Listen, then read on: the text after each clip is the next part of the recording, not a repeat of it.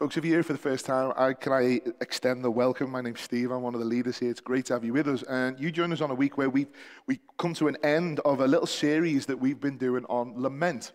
Lament being a prayer in pain that leads us to trust in God. And we've called our series Giving Voice to Pain. And it was our hope when we embarked on this series that we will be able to freely and biblically understand what it means to lift our agony to God and to trust that He would meet us there. So I trust and I hope that that's been your experience, individually and collectively in your gospel communities. And hopefully we've been able to show that God's word, through God's word, the biblical lament is how we walk and how we process living as Christians in the midst of a broken world. And when we thought about this series, one of the reasons why we wanted to do it was because we recognized that as a church, we didn't have a rhythm for lament. We don't have a rhythm as a church of what it looks like both corporately and also individually to bring our pain towards God, knowing that actually God has given ways for us and language for us in His word to help us do that. And our hope is that as a church, through the days, weeks, months, and years, that this rhythm of lamenting, coming with honest thoughts, raw feelings, the brokenness of the world, that there is a safeness amongst us as God's people to bring it to Him in whose hand we are safe. Because God wants us to bring that. And one way that I want to encourage you guys of doing that, if you're able, is to purchase this book called Dark Clouds, Deep Mercy, Discovering the Grace of Lament by Mark Rogop, I think, Verogop or something, I don't know. I don't even know where he's from. So he's American with a name that I can't pronounce, all right? Rogop, and I want to encourage you to get hold of this. Paul and I read this book independently of each other, we just did. And we both came together and said, this is something that we need to walk through as a church. And if you pick this book up and you read through it, you'll see there are the things that I've shared and Paul shared that have come directly from the book. It's been nothing but an encouragement to me, to Paul, and I hope to you also. So can I encourage you, why don't you get hold of this? Spend some time reading it through it. Remind yourself of some of the things that we've been doing over the last 2 months. And if you're struggling to get hold of anything like this, for whatever reason, come and see us, and we will help you out in that. So we're going to bring this series to a conclusion, and what we've been doing over the last few weeks is looking at the book of Lamentations. And just to bring people up to speed, Lamentations is a lament from the prophet Jeremiah, and what he was observing as the cause this lament was that he was observing the captivity and the destruction of Jerusalem and God's people being taken off into exile. And the 5 chapters are 5 different poems. And this week we're going to see how lament reveals and how lament comforts. So grab your Bibles, turn to Lamentations 4 and 5. I'm going to pray, and then we'll bring this series to an end. Father in heaven, we praise and thank you for your word. We thank you that it is breathed out by you, and every word is profitable for us today, for correction, reproof, for encouragement, for instruction. And we ask that by your Spirit you would do that. But I also ask that this would not be a process for our heads, that this would impact our hearts and our affections so that we would love Jesus more. Help us, we pray, for your glory's sake. Amen. Before I became a pastor, I worked for a Christian relief and development organization called Samaritan's Purse International. My job was I was the national development manager, so I traveled all over Africa and all over Eastern Europe, partnering with churches and working with churches who were trying to share the gospel in their context, but also trying to meet the needs of people in their cities and in their villages and in their towns. And there was this one occasion where I found myself in Moscow, Russia, unexpectedly on my own. My thought was that I was going to be meeting with somebody, and when I was there, we were going to be having meetings over the course of a week. But I found myself on my own in Moscow for about 3 days. Now, I wasn't in Red Square. I wasn't in the center. I was actually outside of Moscow's an enormous city. So I found myself right outside. Now, what was interesting about my time there was that I could get by in the center because all the Russian language was also sort of in phonetic as well. So you could read something and go, okay, that makes sense. As soon as you went out a few miles, it was all in Russian. And Russian is a crazy language. There's about 40 odd letters to their alphabet, and it just makes no sense whatsoever. And folks, this was before the days of Netflix or streaming things on your phone. I had like a little, I think it was like a Nokia thing that, you could play Snake on. Remember Snake? Remember Snake? That's what I entertained myself for 3 days in a Russian. And I found myself in Moscow. Now, what's interesting is, folks, that being an English speaker, I know that, some of you doubt that because of my accent, but being an English speaker basically means wherever you go in the world, other people speak English. So actually, it's easy to get by. But I found myself in a part of Moscow where nobody was prepared to speak English to me. And I felt alone. I felt alone. I felt on my own for 3 days. And I can get by in cities. I've done it a long time, but I wasn't expected to do that. So I had no money. I had no phone. I had no DVDs to play. The TV was all in Russian. I felt very much on my own, and it exposed some things. I got picked up after those 3 days by the person that I thought that I was meeting, and I thought, great, now the meetings can start. She said, I'm awfully sorry, Steve, we're not able to meet anymore, so what we're going to do is we're going to take you to a holiday home in the country so that you'll be a bit more comfortable.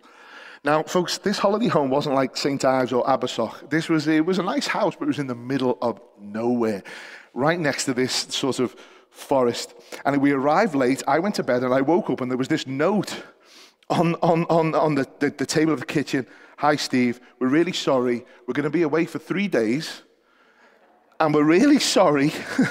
The electricity has gone off. That means that the water pump doesn't work. So for 3 days, I found myself on my own again, but not in a city where I could just walk around and see other human beings. Literally on my own in the middle of the Russian countryside with no electricity and no water. And I had a laptop and I was doing a little bit, there's no internet, but I just thought, well, I'll do something. And then that died, and they had DVDs, but they were in Russian, and I smelt after 3 days. In fact, on the second day, I was woken up by this massive Russian guy with a big beard. And as I woke up, all I saw him was holding a mushroom and a knife. And he just looked at me like this, and he was like, So I was like, yeah, whatever that means, I'm going to do it. All right, okay? So I followed him out, and I quickly got onto the fight. He gave me a knife, a bag with mushrooms in, and we went into the forest cutting mushrooms. I thought, okay, this is bit different. I thought 20 minutes, 4.5 hours. I walked around the forest in Russia with a guy that did not speak English. What was amazing, though, in that time, he figured out, and I figured out, that I used to be a policeman, and he used to be a policeman, and then it all went a little bit strange when he told me he was in the KGB. I got really scared at that point. But anyway, now that's a funny story, folks, but I found myself very much a foreigner in that country. Very much so. I found myself a stranger in that land. Now, it's a funny story, but one of the things that when I sort of reflect on that 6 days, what becomes very apparent is that revealed in me and to me the things that I deem important. And not only the things that I deem important, it sort of revealed to me, and if I'm honest, the things that I would struggle to live without, like hot water. Now, it wasn't a moment of pain and suffering like we've been talking about over the last couple of months. Not at all. But it did reveal to me the things that I hold dear, but it also revealed to me the things that I hold onto. The things that I hold onto. Now, if I'd have had that same experience by having 3 days in London and 3 days in the Cotswolds, I don't think those things will be revealed to me in the same way. Now, the situation that Jeremiah is lamenting over is the invasion, the destruction, and the captivity of God's people. And God's people found themselves as foreigners in another land, in a different country, a country that was not theirs. They became slaves of that nation. They found themselves alone, not in their home, and what they held dear had gone. It gone. Now, folks, I was on my own in Moscow because of bad planning and bad communication, but God's people found themselves as exiles because of their sin, because of their disobedience to God, their rejection of him, and the replacing of him with other things. The replacing of him with other things. So when we look through chapter 4, we see that during the process of lament, the things that God people valued, we'll see that. We see the things that God's people valued at the time, above all things. But we will also see that those things were unable to deliver and come through at the moment of their suffering. See, folks, lament reveals to us the idols in our lives. When we lament, it reveals to us the idols in our lives. Idols which are obvious and/or idols that seem to lay dormant till crisis hits. Now, what do I mean by idols? Now, I think this pastor, Tim Keller, explains this in the best way. He says this: an idol is anything more important to you than God. Anything that absorbs your heart and an imagination more than God. Anything you seek to give you what only God can give you. And an idol is anything so central and essential to your life that, should you lose it, your life would feel hardly worth living. And folks, the true test of idolatry is our response when those things are lost. Our response, is it sorrow or is it despair? And Tim Keller makes a distinction between sorrow and despair. He says sorrow comes from losing one good thing amongst others. But despair, however, is inconsolable because it comes from losing an ultimate thing. An ultimate thing. Life is now not worth living because I have lost that ultimate thing. See, these idols for some of us are obvious, but for some, they lay dormant until suffering comes. In the book, what you'll see, he gives this wonderful illustration. He says the dormant idols come to the surface in the midst of crisis. It's like when you have a clear bottle of water, and it's nice and clear, but at the bottom of the water is this buildup of sediment, gravel, sand.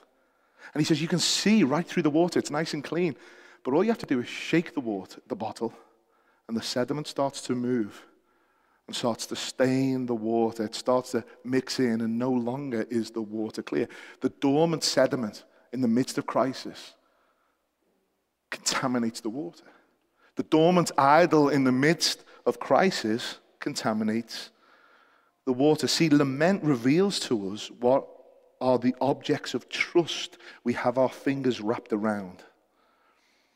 It shines the spotlight on things or people in which we place too much trust. Now let me explain that it's not only the crisis that reveals that, but the process of lament, the process of actually turning to God and walking to God in the midst of our pain. And as we walk, that enables us, and it enables us to give voice to pain. And as we step into lament, there is a sense of, as we do this, we are being intentional as we do it. I want to talk to Christian people, Christians, folks. As Christians, God has said, turn to me, complain, ask, and you will find trust. So the process of lament is what we do as Christian people. So there is an intentionality, even in our complaints and our asking, is that we move to him. And as we move to him, we intentionally move towards wanting to grow in trust of him. And that process of lament reveals to us the dormant idols within our lives. It brings up those things that are at the bottom of the water bottle. And in the midst of the crisis and the process of lament, it reveals to us and brings to the surface the things or the people in which we perhaps place too much hope. And in chapter 4, we see some of those things surfacing as Jeremiah encourages God's people through his lament. One of those things is their financial security. Have a look at verse 1 of chapter 4. Jeremiah says this: how the gold has grown dim, How the pure gold is changed. The holy stones lie scattered at the head of every street. Now, folks, Jerusalem was the spiritual and economic center of Israel. The gold, the precious stones, the jewels were all statements of their wealth and their influence. And gold is mentioned there because gold was always connected to glory. If there was lots of gold, there was lots of glory, there was lots of power, there was lots of wealth. But here is Jeremiah lamenting because the city and the temple that had the gold, that had the jewels, that had this statement of wealth lies in ruins. See, their security of wealth, money, affluence had gone. It'd gone. See, Jeremiah is lamenting over what has been lost. But he's also, in the process of lamenting, is recognizing is that any trust that they had in the temple and its gold had vanished. Had vanished. Folks, I don't have to tell you that money has power. Money has power. There's a reason why 25% of the parables that Jesus taught are based on money. It has power. See, money has the power to provide a sense of security, doesn't it? Sense of security. I'm secure because the power of money, and I have some of it, is put away there. Therefore, I have this sense of security. It provides a sense of security. And the power of money gives us options. You don't have to be a rocket scientist to realize that. The more money you have, the more things you can do. The more money you have, the bigger house you can have. The more money you have, the more cars you can have. The more money you have, the more holidays that can go on. All those things are wonderful things. Folks, hear me. I'm not saying that money is bad, but money has power. It gives you options. Money creates identity. It creates identity. It's interesting. I traveled all over Eastern Europe and I traveled all over Africa. And wherever I went to certain places as a white man who worked for a Christian relief organization, the identity that was assumed of me was that I had money. And compared to them, I did. And the power dynamics was so obvious. See, money has the power to fuel self-sufficiency. I don't need anybody because this is what I have. I don't need the church. I don't need the charity. I don't need the help. I have this. Look what I've got. I can provide for this. I can pay for this. I can do this.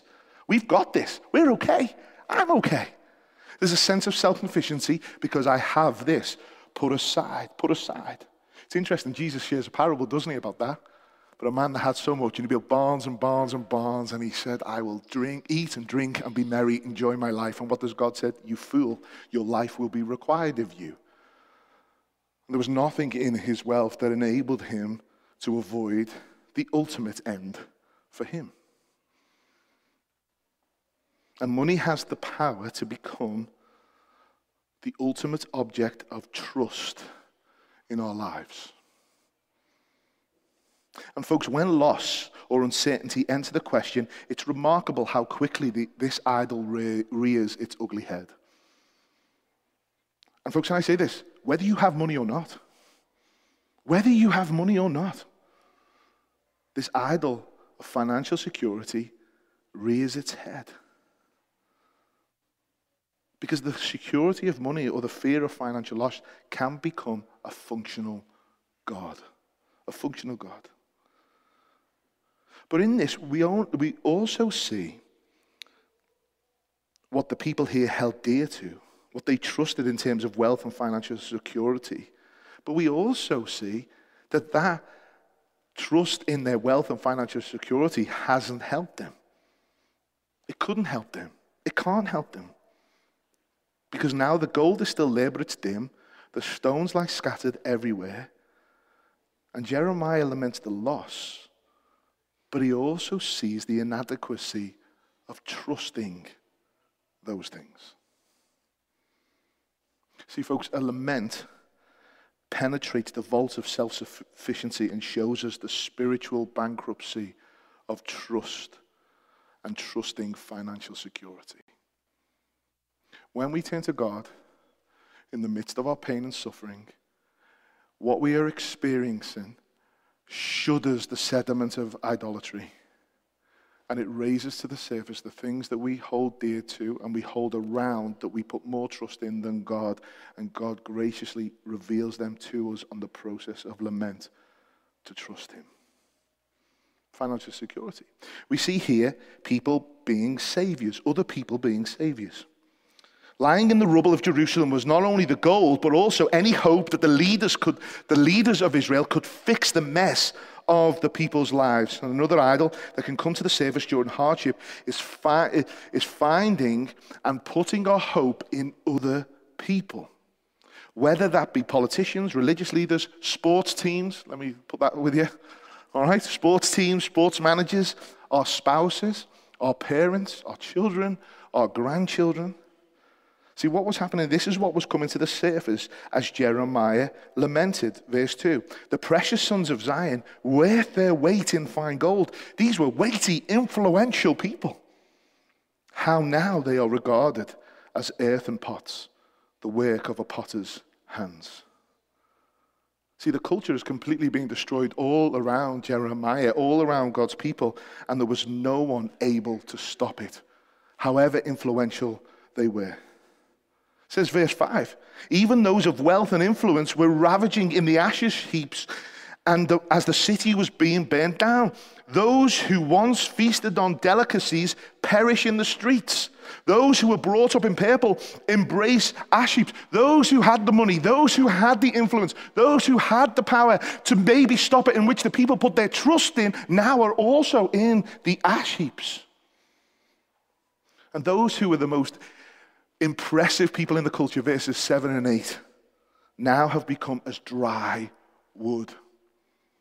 Those that others look to because of their beauty and because of their power and because of their influence, maybe the influences of the day through the Instagram of Jerusalem or whatever it may be, others look to them for their hope and for their dreams to bring them out of this mess, but they find themselves as dry wood. And folks, verse 20, even the ultimate person in Jerusalem, the king himself, in whom the people said, we will hide under the shadow of his wings, was unable to save them. You'll read in Jeremiah, King Zedekiah, his eyes were gouged out, all his children were slaughtered, and he was taken into captivity. Even God's anointed king of his people was unable to help these people. See, folks, seasons of uncertainty and loss reveal the vanity of putting our ultimate trust in anyone other than God.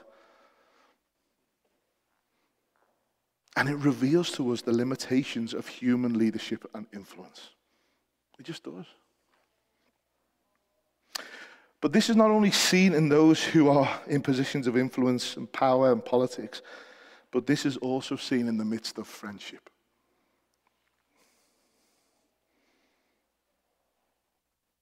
Now, I'm not talking about the right expectation that Christian brothers and sisters should have on each other.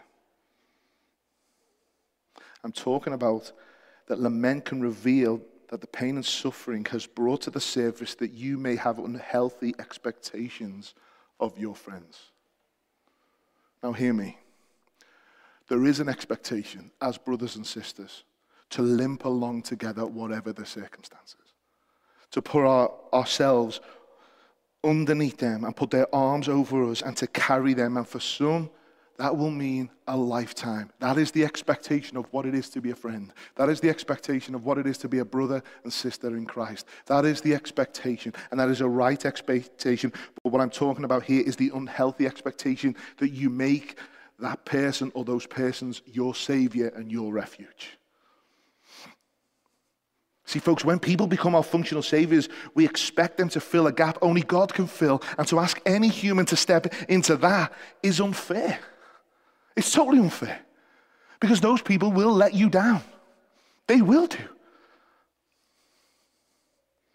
And folks, if you want to know if this is a dormant idol, just think how you respond towards people, whether in your heart or even out loud, when they don't meet the expectations you have.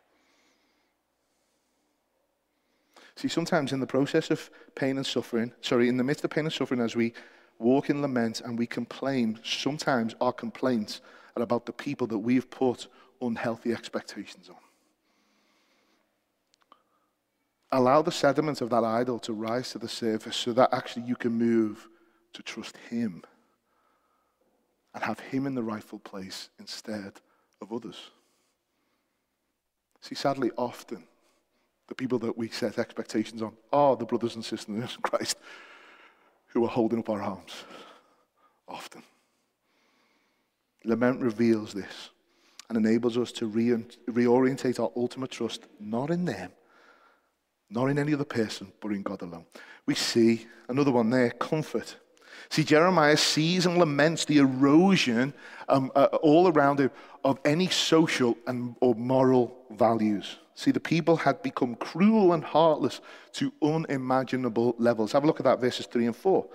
Even jackals offer the breast they nurse their young. But the daughter of my people has become cruel like the ostriches in the wilderness. I didn't realize ostriches were that cruel, but anyway, Jeremiah seems to think so. See, the tongue of the nursing infant sticks to the roof of its mouth for thirst. The children beg for food, but no one gives it to him. See, the dark cloud of desperation changed how people were treating each other. And people were treating each other even to the worst example that children were not even being fed by their parents.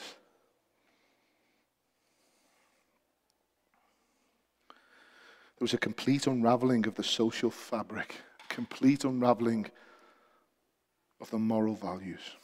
And Jeremiah uses lament to shine a light on the brokenness of the culture and mourns of how far God's people have come.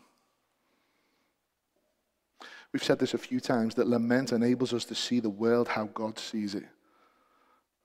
And folks, and one of the idols that stop us from seeing it is the idol of cultural comfort.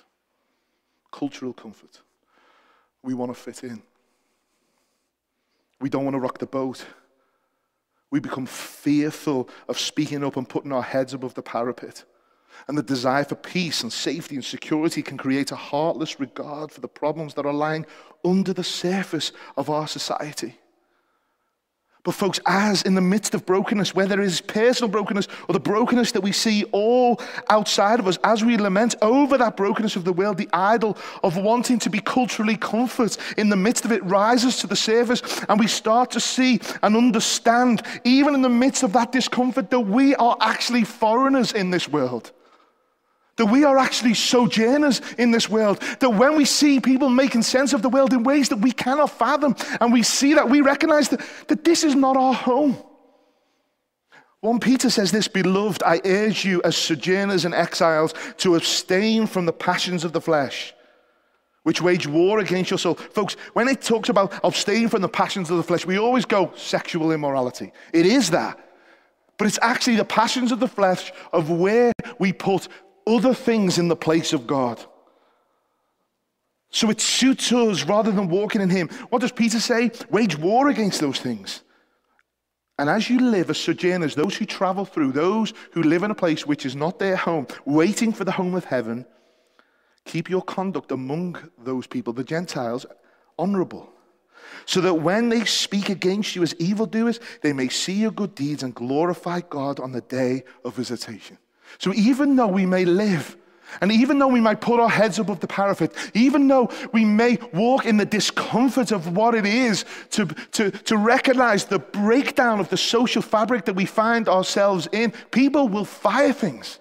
People will think we're bigots. People will think we're evil. People will think we're cruel, and they will speak evil of us. But what does the Bible say? That when Jesus returns, they will then see your good deeds and glorify God when he returns. Issues of abortion.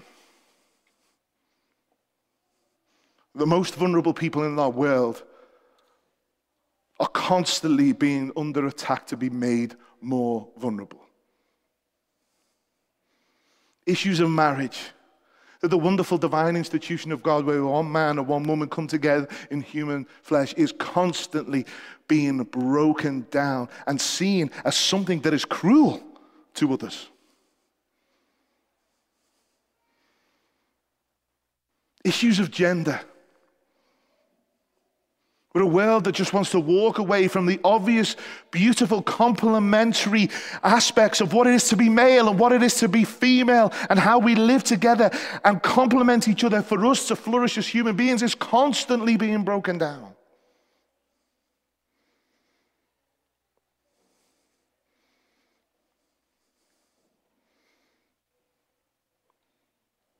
The issues of the exclusive claims of the gospel.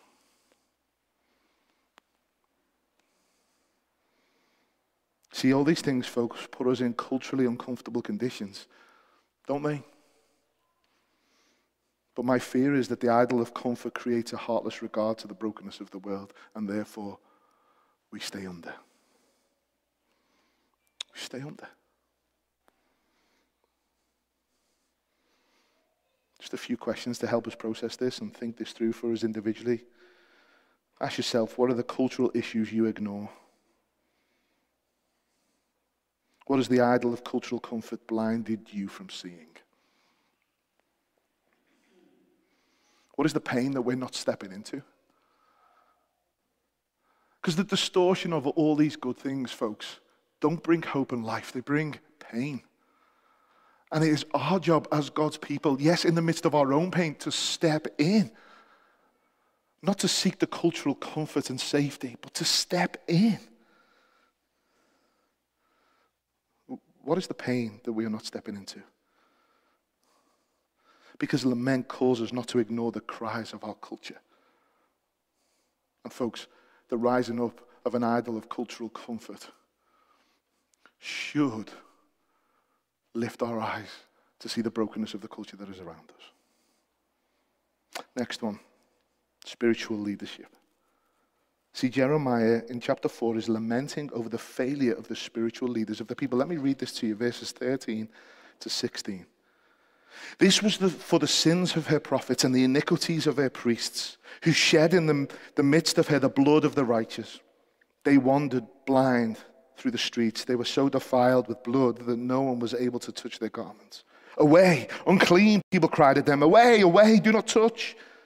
So they became fugitives and wanderers. People said among the nations, they shall stay with us no longer. And the Lord himself, he scattered them. He will regard them no more. No honor was shown to the priests, no favor to the elders. See, chapter 4 and these verses show us that spiritual leaders fall. You see that there? Verse 16, the Lord himself will regard them no more. No honor was shown to the priests, to the favor of the elders, those who had spiritual leadership over God's people. And verse 13, it's because of their sins the people are in this situation. It's because of their poor leadership the people are in this situation. Folks, can I say this? Spiritual leaders fall. And the falling of spiritual leaders has horrendous effects on the church community. Horrendous effects. As a result of that, many people have walked away from the church because of falling leaders. And folks, the past few years, there have been infamous situations where church leaders have fallen. And it's devastated the church community. Some of them, my personal friends.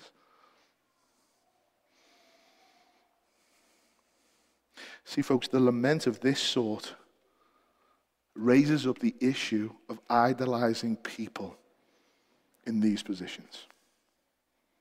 It raises it. So can I say this? Please, please, don't idolize your leaders. Don't idolize the pastors, the elders, the GC leaders. Don't idolize them. Please, from the bottom of my heart, pray for them. Pray for them. Hebrews 13 tells us that we are to pray for our leaders, and we are to be aware that the leaders, the elders, will give an account for the souls of the people that they care. There is a heaviness and a weightiness to that. Don't idolize, because I'm telling you, folks, if you idolize, if you put spiritual leaders on any pedestal, they will fall. They will fall. So pray, knowing that they are only human beings who have weaknesses just like you, the battle flesh, the issues of the flesh, just like you. Just like you. See, we read here, God's people walked into disobedience. They walked into sin. And yes, people are individually responsible, but they had leaders that God had asked, teach them in my ways, teach them and point them to me, and they failed to do that. So don't put your trust in any spiritual leader. Pray for them. Pray for them. If you make me or Paul or the elders God, we will fail you. Period. Because I've not been created or called to take his job. Neither has Paul, neither of the elders, neither of your GC leaders. Love them, trust them, and pray for them. See, folks, the process of lament reveals to us the idols of our hearts. And I want us to see that process of those idols coming to the surface as a mercy and grace from God. Not the idols, but the process of those idols coming to the surface as a mercy and grace of God. That God graciously and mercifully has given us a way that in the midst of our pain, when the bottle gets shaken and the sediment rises up, that as we turn to him and we complain and we ask, as we move towards trust in him, he reveals to us the things that we put in the way of that trust. The things that we hold on to too tightly. The things of which we've got to prise our fingers off. The things that we've put in the altar position. The things and the people that we've put in God's place instead of him. But in the midst of this, in chapter 4, even in that process, there is hope. Have a look at verse 22. The punishment of your iniquity, O daughter of Zion, is accomplished.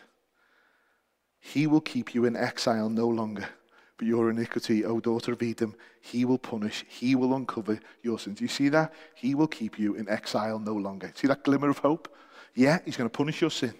Yeah, he's going to uncover your sin. Yes, he's going to deal with this. And actually, that is merciful and that is gracious, but he's not going to keep you in exile any longer. You see that hope? You see that hope? And then that hope, verse 22, moves us as we move into chapter 5. We move into the midst of this hope, and something happens. We go from lament that reveals things in us that actually are summing up to show us that lament in and of itself brings comfort. It brings us comfort. And what we've seen in chapters 1 to chapter 4, it's all been Jeremiah.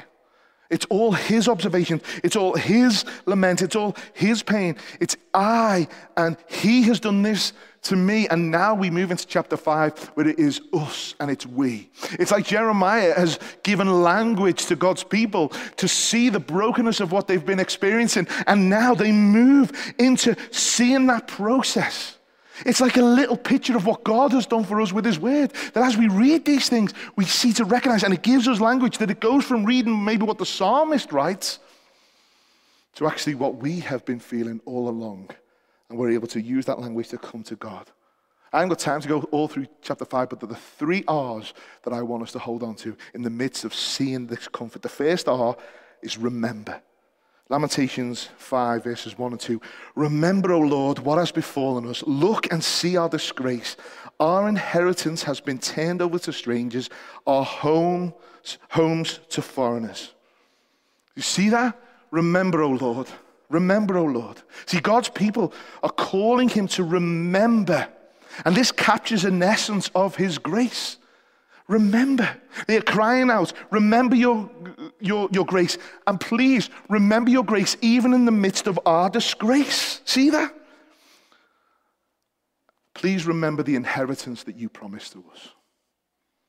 Even in our sin, even in our disgrace, even in the consequences of our brokenness, we are now calling to you to remember your grace and the way that you graciously promised us this inheritance. Folks, as Christian people, Our inheritance is found in who Christ is and what Christ has done. And the Bible tells us that we receive every blessings of heaven, of the kingdom of God, in and through Christ Jesus. That has been given to us graciously.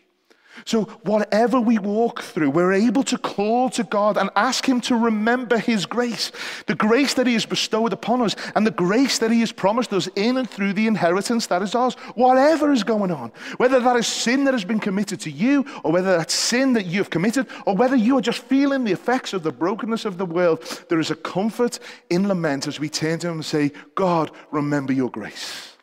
And God's people here are doing that. See, lament looks through the fog of our circumstances for the grace of God's remembrance. Amen? Amen. And lament enables us to call to God to remember who he is, what he has done, and what he has promised. That's the first R. The second R is this, reign. Let me read this for you from verse 15. And this is God's people talking to God together collectively. The joy of our hearts has ceased. Our dancing has been turned to mourning. The crown has fallen from our head. Woe to us, for we have sinned. For this our heart has become sick. For these things our eyes have grown dim. For Mount Zion, which is another way of saying Jerusalem, for Mount Zion, which lies desolate, there are now jackals that prowl over it. But you, O Lord, reign forever. Your throne endures to all generations. God's people are saying, this is our situation. This is our situation. We have brought this upon us. And only you are able to save. Do you see that there? It's just like the Psalms that we're doing. This is our situation. This is the situation that we find ourselves, but... See, in their lament, they are able to reconnect their hearts to what they know to be true. And what do they know to be true in the midst of this? Lord, you reign. You reign over everything. Folks, in the midst of whatever you are going through, in the midst of the process of lament, remember that you are able to say to God, remember your grace. But in the midst of recognizing whatever is going on, you're able to say, but God, you are over all of this. You will reign forever, and that your throne will endure for generations. We have a God who is over all things, who is in all things, who is sustaining all things, who is bringing about his purposes for his glory and for our good as his people.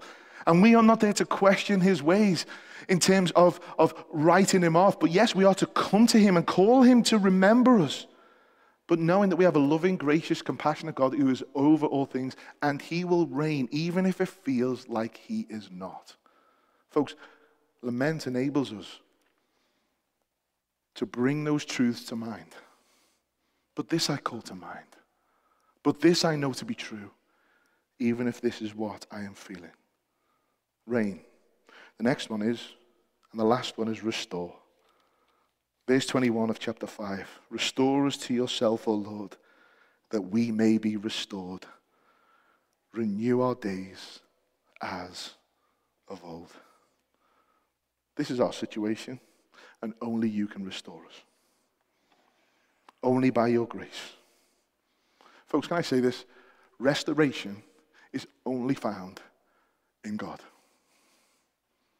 It is only found in God.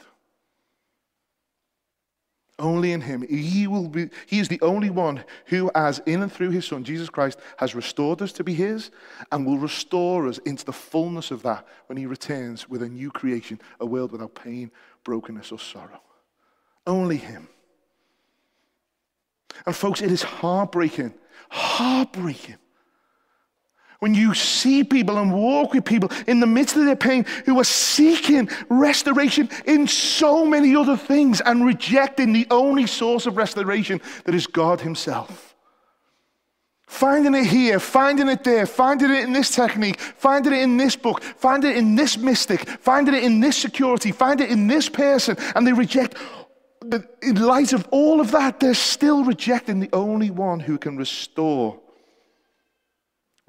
us to himself and restore us to what it is to be truly his people. It is heartbreaking when God's people reject the restoration that they know to be true.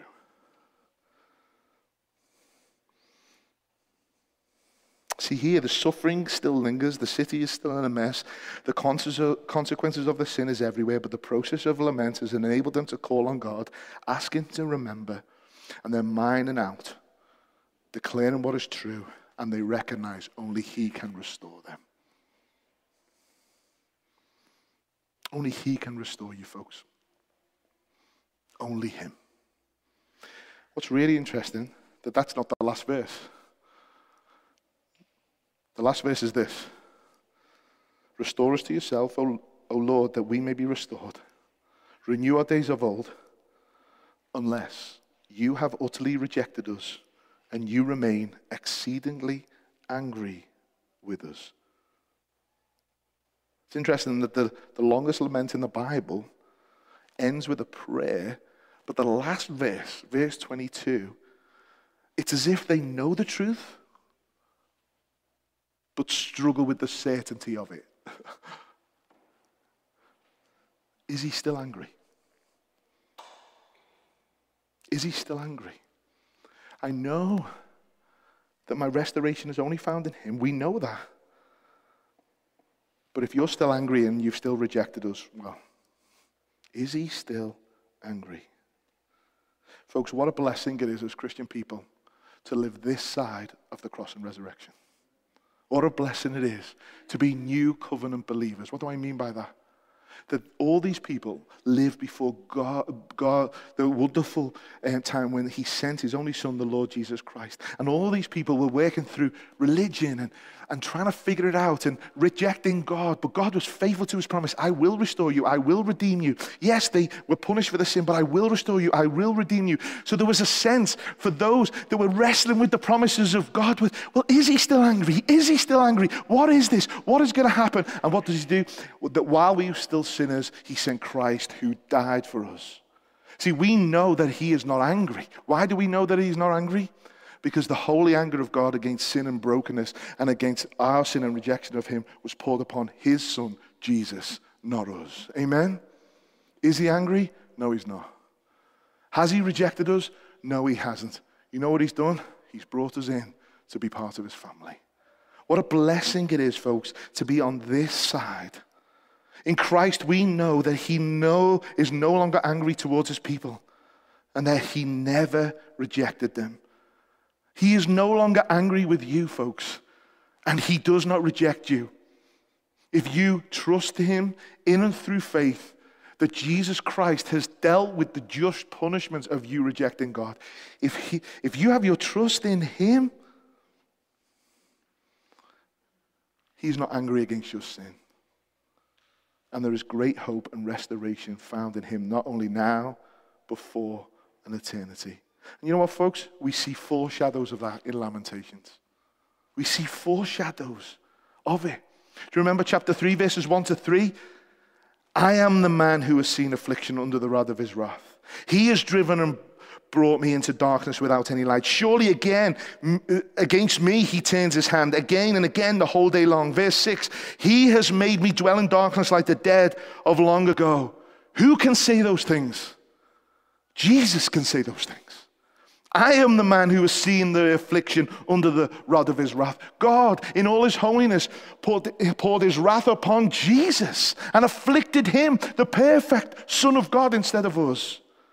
It was Jesus that He put into the dwell of the darkness like the dead of old. But praise God, that sacrifice on the cross was enough. Why do we know? Because 3 days later He raised Him from the dead. Amen. Amen. And 31:32 of Lamentations 3, for the Lord will not cast off forever, but though He cause grief, He will have compassion according to the abundance of His steadfast love.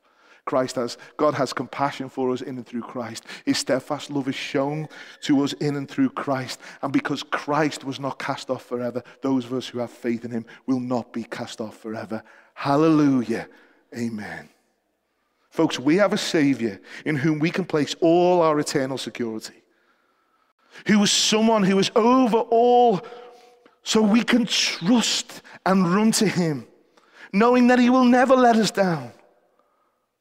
And we have one who has promised to put the right wrong and renew the brokenness of the world. We have our Lord and Savior, Jesus Christ, who understands our pain and has lived a life of lament that expressed a trust in his Father. And because of him, Jesus, we can lament.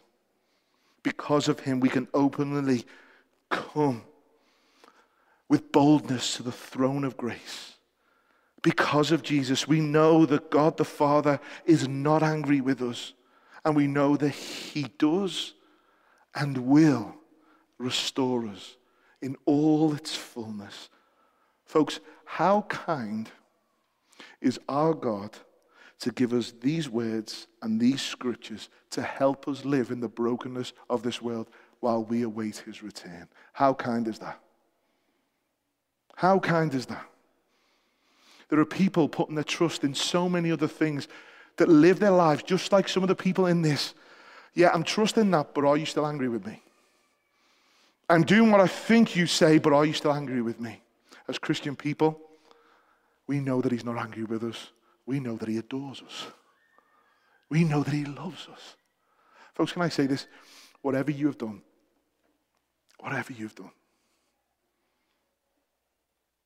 in Christ, God has not forsaken you. He adores you. Christian, whatever you have done or has been done to you and you feel shame, and you feel that you can't even come to God with it, can I say this? He loves you. He wants to pour compassion on you. He wants to walk with you. He wants to hold you. Come to your Father through the process of lament. For those of us who are here who have not put their trust in the Lord Jesus Christ, but recognize with some of the things that I've said today, recognize the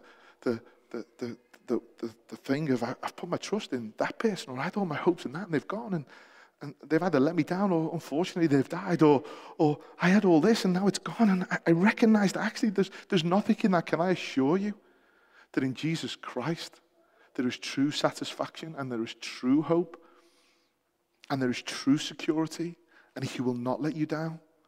And he has displayed that for you in that he died in your place and has taken what you deserve. And it is a simple turning to him and saying, Jesus, thank you for what you have done for me.